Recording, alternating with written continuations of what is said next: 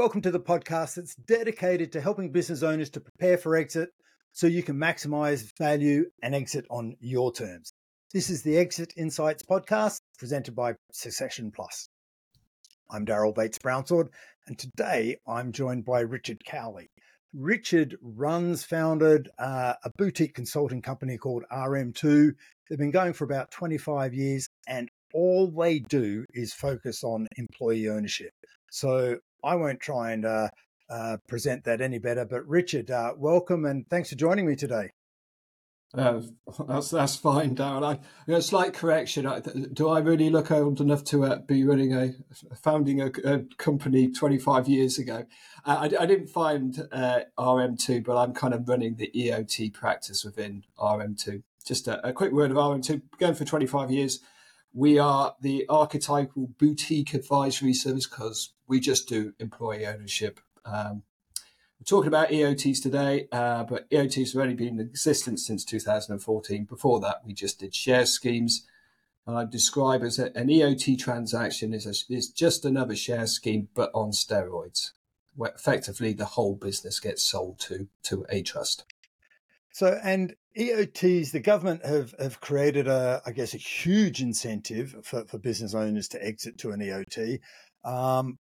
But like everything, there's got to be some pros and cons, and perhaps today in our conversation, if we can explore EOTs, but we don't have to be limited to EOTs if they can be supplemented, cross-fertilized with other bits and pieces. I'm sure there's business owners out there going, hey, I'm here. I've heard a lot about EOTs. We've had a couple of other people on the podcast talk about EOTs, but we may as well go to someone who deals with them every single day and is one of the most familiar in the UK marketplace. And I think, is it fair to say, shall we start with the first question? I think the UK is actually leading the world on this particular structure for employee ownership. Yeah, I'd say so. I mean, there's an employee ownership structure established in the US, which has been around for a lot longer. And has a lot more companies which have gone down the same sort of route, but it's not the same as the UK model. So the UK model, it's employee ownership trust, but the ownership comes in as that the existing owners sell to a trust which is set up specifically to buy the company. The employee ownership part of it comes in that they become beneficiaries of the trust. So the employees on a classic EOT model, they don't actually own any shares. They're just beneficiaries of the trust, but it's an employee ownership trust set up by legislation. It is different from the US model where actually it's more about sort of direct ownership. And yes, employees kind of own shares in their own right. But it's fairly new. There's lots of other countries which are now looking at the model, getting quite excited about what we're doing. There's some real big benefits in terms of doing it the UK way. There's also some downsides, but particularly to employees, but those can be mitigated by sort of setting up a model which works for the particular company. You've mentioned, you know, one of the ways you can do this is actually put a classic share scheme, a sort of a normal share scheme on the back of an EOT transaction, which can work extremely well, which we can get into in a little bit more detail if you like.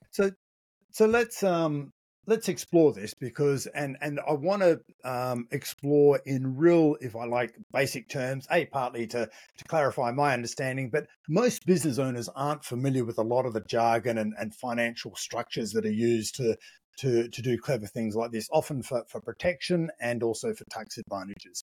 So why don't I start and go, hey, look, you mentioned very clearly that the employees don't own the business, the trust owns the business, and the employees are beneficiaries of the trust. What does this mean in layman's terms? So like if the employees don't own the business and the trust do, who is this trust and how does that work? Yeah, it's a good question.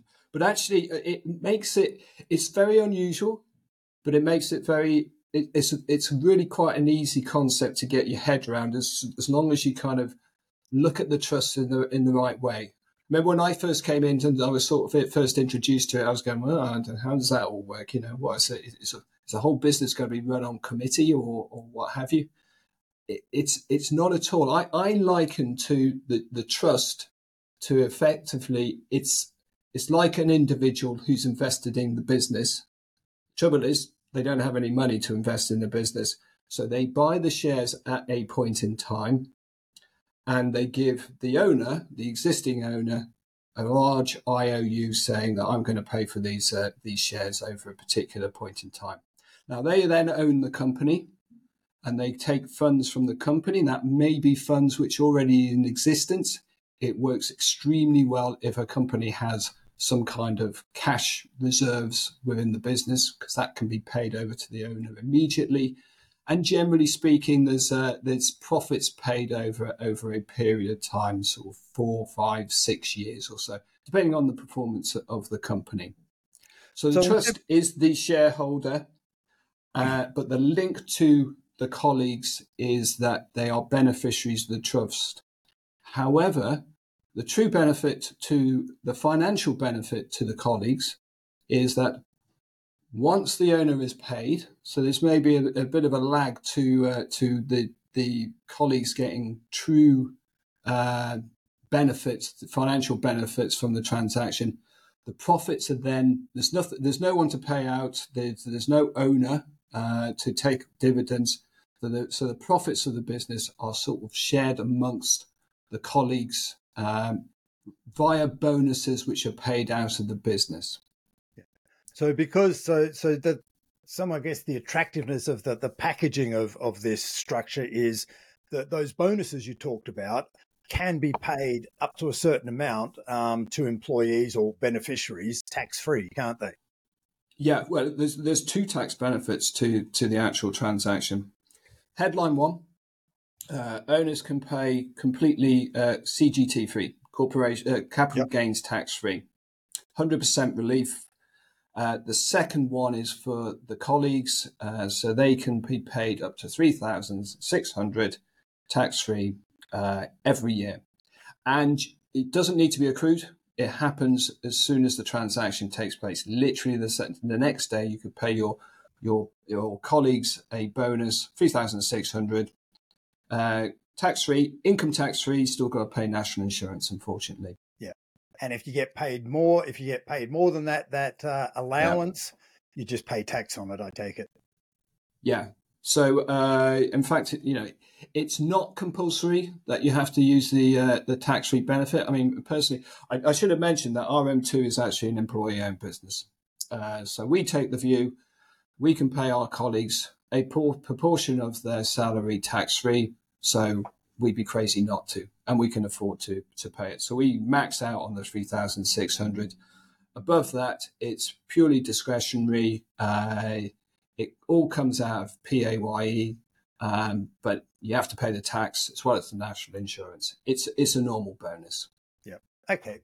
So, and one of the other, I guess, benefits of the business being owned by a trust, as opposed to all of the employees, is that you haven't got a massive share register to maintain and keep all of the documents up house and all of the complications of a number of shareholders. You now basically got one shareholder, assuming the trust owns 100%. Yeah, and most of our clients, they don't have a huge amount of owners, so you kind of maybe sort of tops 5, 6 or so. So I don't think that's really an issue. I think it's quite a smart idea the way that sort of trust's being set up, because the shares are bought by the trust and they're in the trust pretty much forever.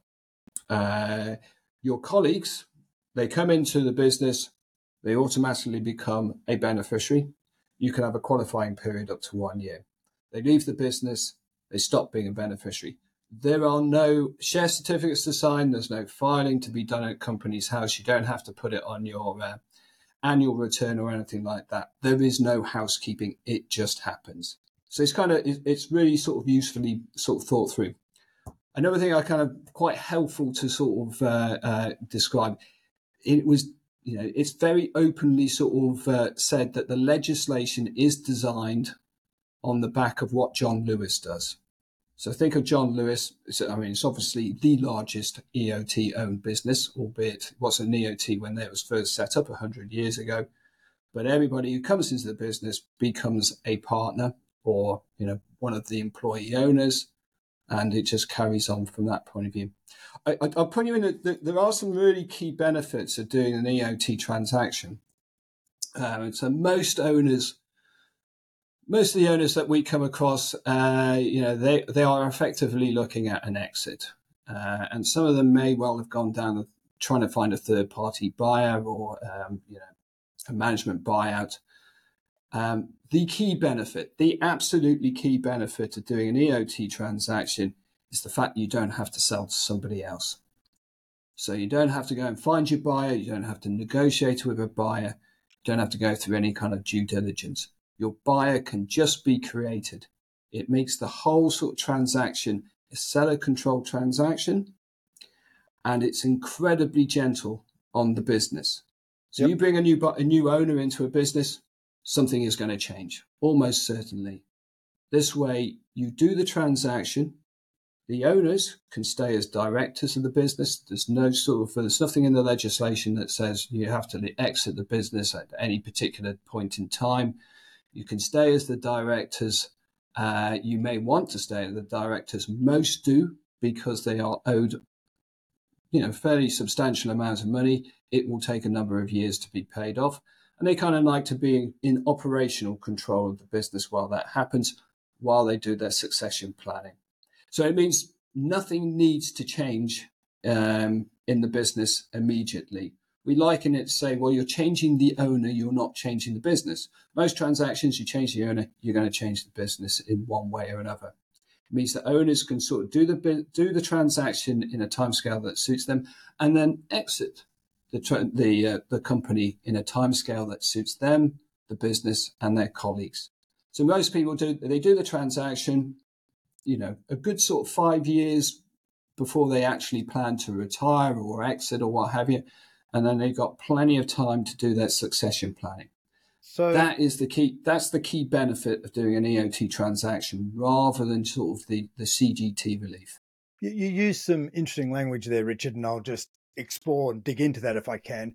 I like the way you said, look, the owners can, they give up legal control and control of the entity, but they don't have to give up operational control. Did I understand that correctly? Yeah, no, that's absolutely right. So you sell the business to a trust. Again, think of the trust as a kind of an individual investor sitting in Monte Carlo. He's not very interested in running the business. Well, he's not interested at all in running the business. He delegates the responsibility of running the business to the board. There is no obligation on the owner to change the management structure. In fact, there's no obligation on the owner to even tell your colleagues that you've actually done the transaction. We've never had a client who's ever done the transaction and kept it a secret, by the way. But I've heard of that happening, and I think that's a terrifying thought. I have heard of it as well, but yes, I would suggest that what they were trying to do was something probably a little bit different from what they're supposed to be doing in terms of passing control eventually over to their colleagues and what have you. But we'll leave that. We'll let that slip, and we'll talk about the intent and what we want to achieve, because we're thinking about owners who want a succession and then exit their business. So we'll explore that. So that is an important benefit again, that you're doing all these things. It's a very gentle transaction. It's a very easy transaction to do, and as well as the owners getting a fair value for the business that they're selling, they're also passing something quite valuable on to the next generation of their colleagues and what have you.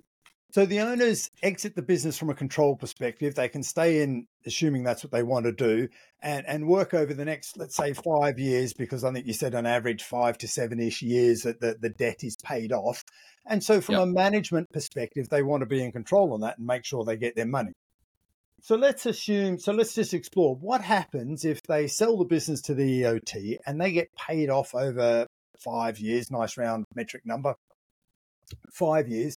And what happens if the business doubles in growth over those next 5 years, primarily down to, let's call it, the stewardship of the original founders who have been continuing working to ensure they get their money, but over that period, they've doubled the value of the business, hypothetically. Is there any upside for them in that situation? They get paid quicker. So, I mean, to be honest, we have had a number of transactions where the owners suspected that there was a great growth potential in the business, but they still wanted to exit. In that kind of situation, they may not sell 100% of their equity. There's a number of rules that EOT transactions have to be, be compliant with. You would expect that in legislation. A key rule is that the trust always needs to own the majority of shares. So they can own just, 50% plus one share. It means there's lots of scope for owners to just sort of sell a percentage of their holding. So say they sell 70%, they've still got 30% to enjoy some kind of capital growth. okay. But we've had a number of clients who've done extremely well beyond the EOT transactions, and the owners tend to be very happy because they were happy with the price that they agreed in the first place. Again, it's a seller control process. If they do the transaction with us, they are very much giving an input into the valuation of the business.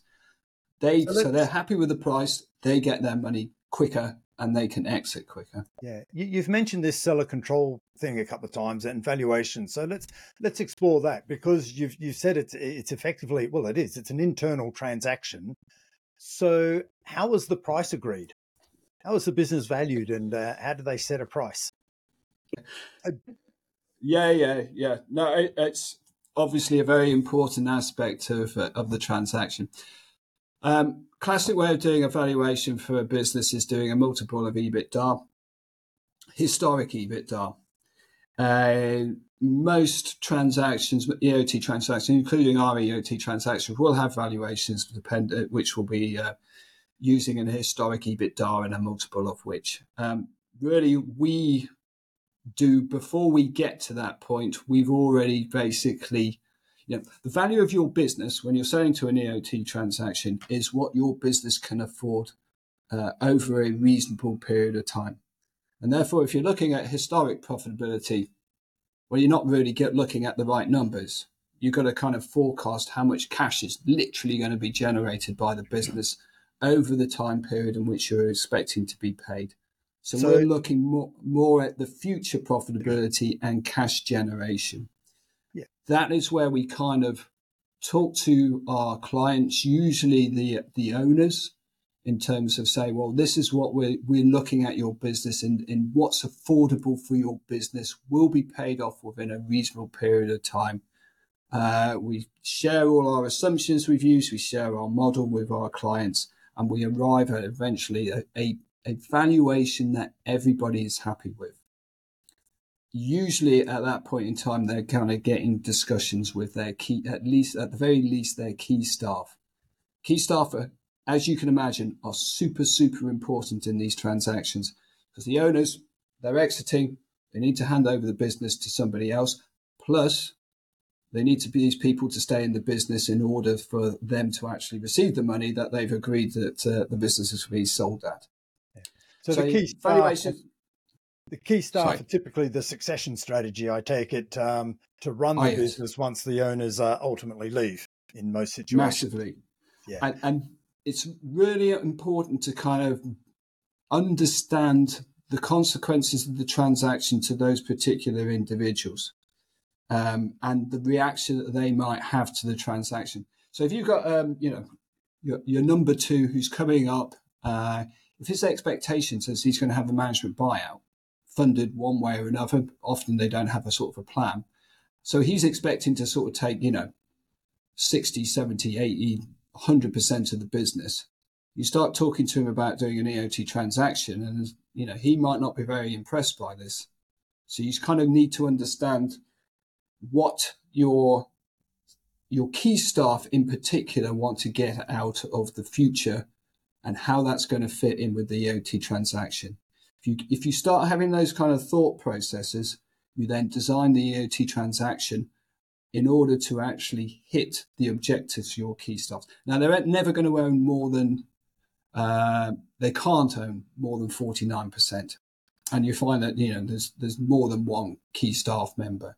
This is where you hook into the to a share scheme on the back of an EOT transaction. Yeah. And this is where you kind of incentivize particularly your key staff to stay within the business, because you tell them to say, right, we're doing this transaction, selling the business. I'm going to take all the profits for the next 5 years, and I'm going to be paid tax-free, and this is going to be absolutely brilliant. And they say, well, what's in it for us? We say, well, you have to wait 5 years. At which point you go, oh, well, that doesn't sound very good to us. So you kind of you incentivize them to stay. You say, actually, what we're going to do is we're going to do a share scheme on the back of the transaction, and we are going to give you options. This is all a sort of tax efficient sort of HMRC EMI type scheme, yep. Tax efficient shares in order for you to actually buy in and take equity in the business. Downside for EOTs in terms of the colleagues up and coming, EOT legislation is very much designed. Think John Lewis. It's all around income and profit share for colleagues. There is no design, or it's not designed in order to give any kind of capital return. That might be important for your next generation. So if you want to give them the ability to do a capital return without selling the business lock, stock and barrel, you have to do a share scheme. You have to give them their own personal equity. This works particularly well because of the quirk of the EOT transaction. So you're selling your business, say you valued your business, say it's £10 million business. There's £1 million which can be, which is cash reserves already in the business, can be paid over to the owners. That's paid off. Some million, so it was really a equity value or a enterprise value of £9 million, but there's £9 million of debt to pay over the course of the next 5 years. If you did a paper valuation, you say, right, well, this business was worth £9 million, but it's got £9 million of debt to pay. Well, it's not worth a great deal. Sounds very negative. It is a fantastic opportunity to do a share scheme with your colleagues, because they're going to have a value that they will be purchasing their shares out, which is very, very, it's not discounted, but a very low value. Attractive. Yes. So they buy it in. By the time they get their shares, it's usually when the owners have been fully paid. The value's back up to £9 million, and they get suddenly a sort of a tenfold increase in the value of their shares. Terms and conditions are attached to share schemes, though. You still have the good leaver, bad leaver conditions. Yep. And if, let's say, things don't go to plan and there's a downturn in the business, or things don't go to plan, how are these repayments to the founders, the original owners, how are they structured? Can they be written off? Can they be accelerated? Can they, is there flexibility there?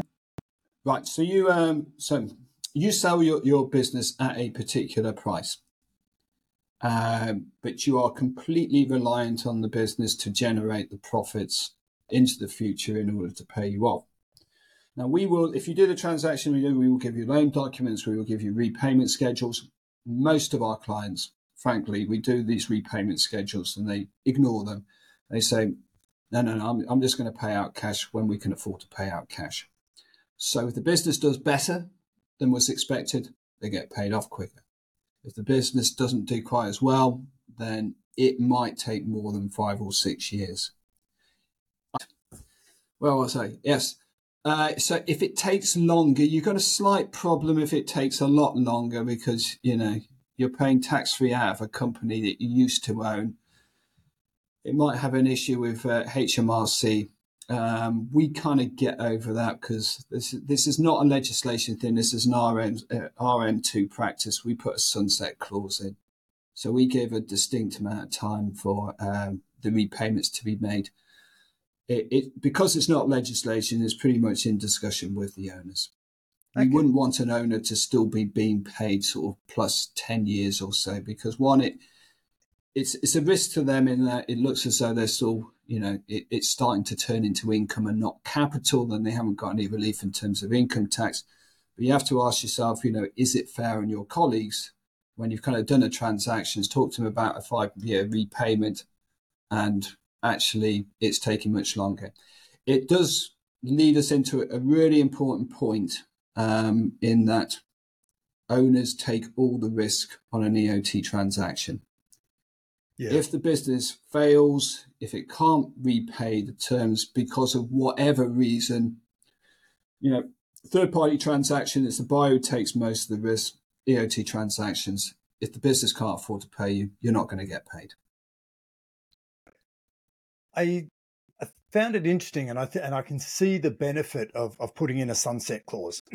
So you might say, look, we'll have the debt paid off within 5 years. Again, just to pick a number. And if it's not paid off by five years, do you write in some sort of penalties or clawback, or what happens? There's got to be a penalty if there's a sunset clause, I'm guessing.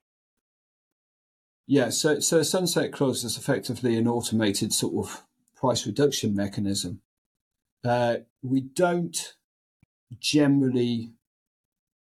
talk to clients about putting in any other sort of drawbacks in terms. I mean, we don't put anything in to our legal documents unless clients ask them for, and the kind of things. And this is the exception, Darryl. This is unusual. Yeah, sure. So we've had clients who basically said, right, if the business can pay me back within 3 years, I'm going to discount it. I'll give you a 10%, 20% discount. We've had owners who basically says, the future is a bit uncertain. We're going to kind of go through maybe a bit of a rocky time. So I want to just make sure that I'm actually not overstating the value of the business. So what I'm going to do in a number of years' time, I'm going to have another revaluation. And the terms of the sale document saying is there's only one way the value could go, and it's downwards. So we've had that, but these are very much the exception. Most of them say, no, the price is that we're going to pay out. You do get some owners who pay out, who knowingly allow their business to be valued with a discount attached. So they're expecting to be paid off, but they're kind of just, they say, well, I've earned enough money. This is now down to you guys. So I just, if you can pay me off in 3 years, all well and good. If it takes longer, it just kind of, the value of the business stays the same. It just takes longer to actually pay off. So generally nothing touches the valuation until you hit the buffers of the sunset clause, and then everything's written off.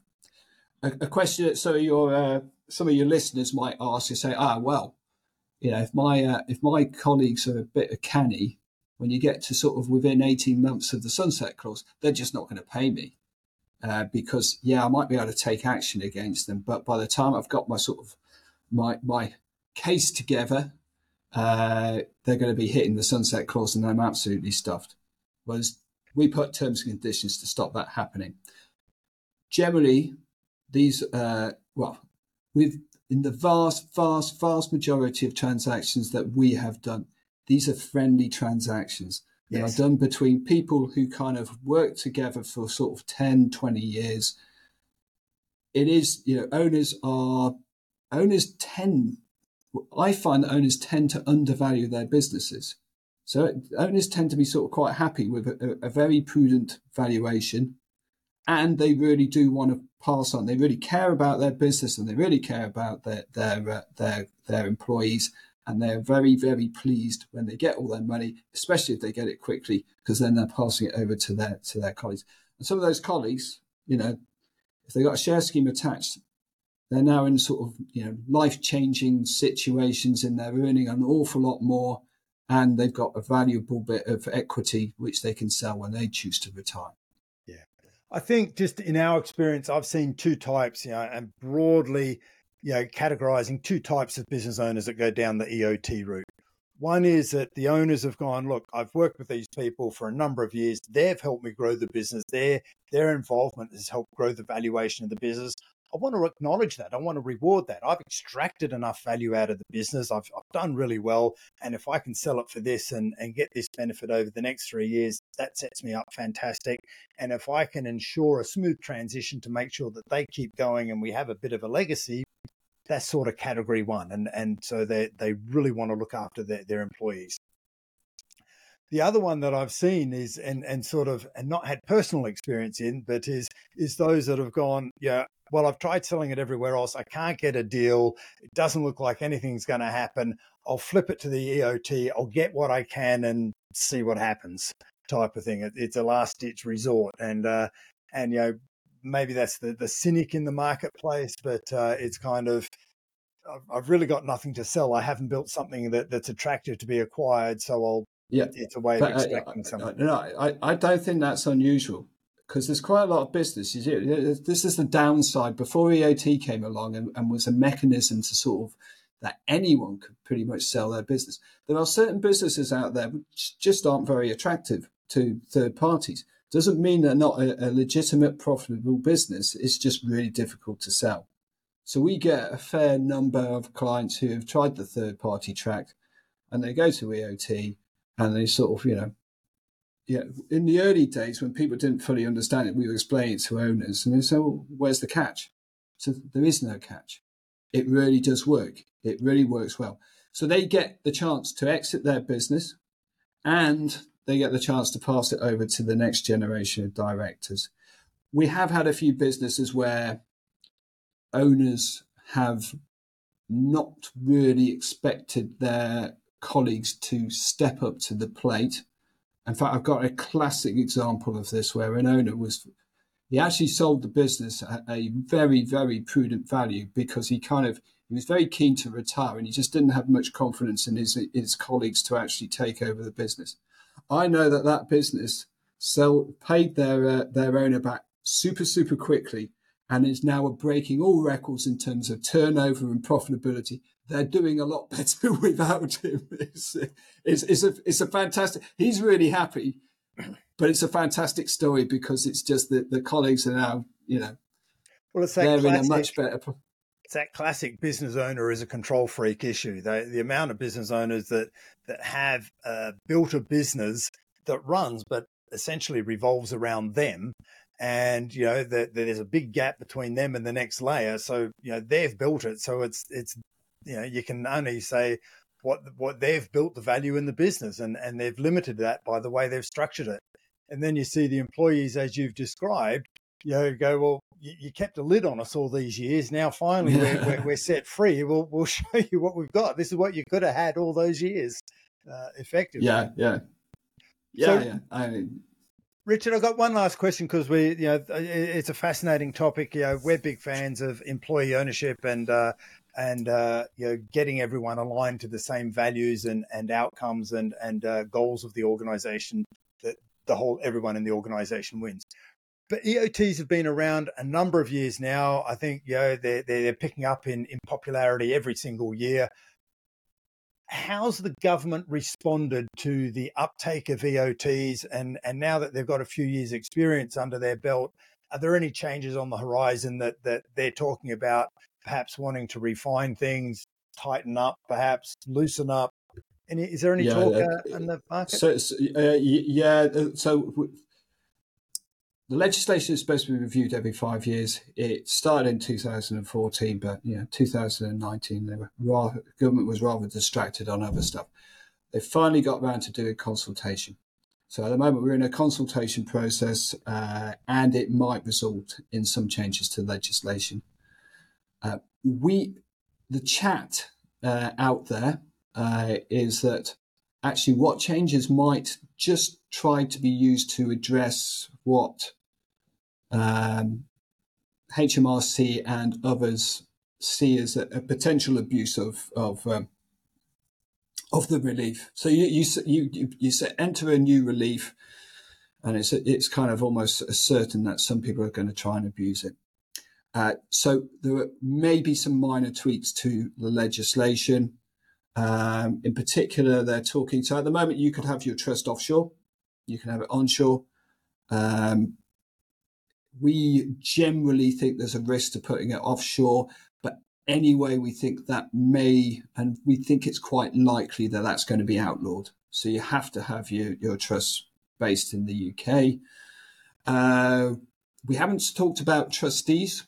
Part probably just quickly mention in terms of trustees, they speak on behalf of the trust. You do need them. You'll probably have at least 3 of them. But don't worry too much about them. It's not an onerous job. And the way I talk about trustees is trustees, yes, they are the owners. Ultimately, they're in control, but they delegate the responsibility of running the business to the board of the business. At the moment, there's nothing in the legislation about who your trustees can be. And I know there are businesses out there where all the previous owners are actually the trustees of the trust. If you're one of them, I suggest you probably should change that because HMRC absolutely hate it. HMRC says you need to be able to demonstrate a change of control. And it is likely that that's going to be put into legislation. Not definite, but likely that's going to be put into the definition, into the legislation. There's also rumour that in order to make sure that the trust has some independence to the operational board, that you may need to have an independent trustee. I think that's less likely because some of the businesses which are doing EOT transactions, they're not very big, they're not very profitable. And if you say, well, you have to employ this additional person who's actually not going to do that much because he's just a trustee of the trust, but you've got to pay him $5,000, $10,000 a year, it actually can make quite a dent in people's profits. I think they may work that one out and say, actually, we're not going to do that. Yeah. Wholesale, there's nothing about changing the fundamentals of the trust is created and buys the shares. Yeah, there is a reason that the legislation was put in place. The government believes that employee ownership is a good thing because it leads to a more engaged workforce, which leads to them realizing actually we can earn more by working harder, and therefore they become more productive. It does work to a point. There are certain individuals who react really, really well to being in an employee-owned business. There's other individuals that it won't make the slightest bit of difference. But yeah. Well, some people, but the government still believe that, and I don't think that's going to mean that it's going to disappear anytime soon. Okay, so in summary, I guess EOT, what I'm hearing is EOTs are here to stay. They're gaining in popularity. We've got research now that, we haven't touched on this, but we've got research that shows that employee-owned companies are more productive and more profitable than non-employee-owned companies. That I think that research is reflected globally or internationally, wherever that research is conducted. Any final points, Richard, that you like? What's a key takeaway you want listeners to take from our conversation today? Yeah, I will. If you are considering an exit, if you're considering an exit, yes, the third-party exit might generate the highest return because an EOT transaction just can't give you a sort of a multiple of sort of plus 7, 8, 9 times unless you've got a really fast-growing profit level. But if you kind of satisfied with a multiple of sort of 4, 5 times, it's a very straightforward transaction to do. And you are genuinely passing something valuable and important onto your next generation onto your colleagues. They really work. Yes, there's some businesses that have not succeeded and have failed for one reason or another. It's generally not because they've been sold to an EOT. It's generally because a mistake was made operationally, or actually the owners just moved out of the business a bit early and didn't get their succession planning into place, or a mix of those. It really does work. Or the business was in decline before it transacted to an EOT. Yeah. There's lots of reasons why businesses don't succeed. It's generally not because you've done an EOT transaction. Brilliant. Richard Cowley, thanks for sharing your exit insights with us today. Not a problem. I hope you enjoyed this episode of the Exit Insights podcast. And if you have, now's a good time to subscribe and make sure you get notified of all future episodes. Now, if the topics have raised questions about the value potential in your business or how you will exit like a boss, then contact me and arrange a free strategy call where we can discuss what's required for you. Otherwise, If you'd simply like to learn more about how to prepare for when you want to exit, then you can download a copy of our ebook called It All Begins with Insights. The link is in the show notes. In this book, we'll show you how a business insights report can be used to assess your business to uncover your intangible assets and identify the value potential if you're ready for exit and your business is exit ready.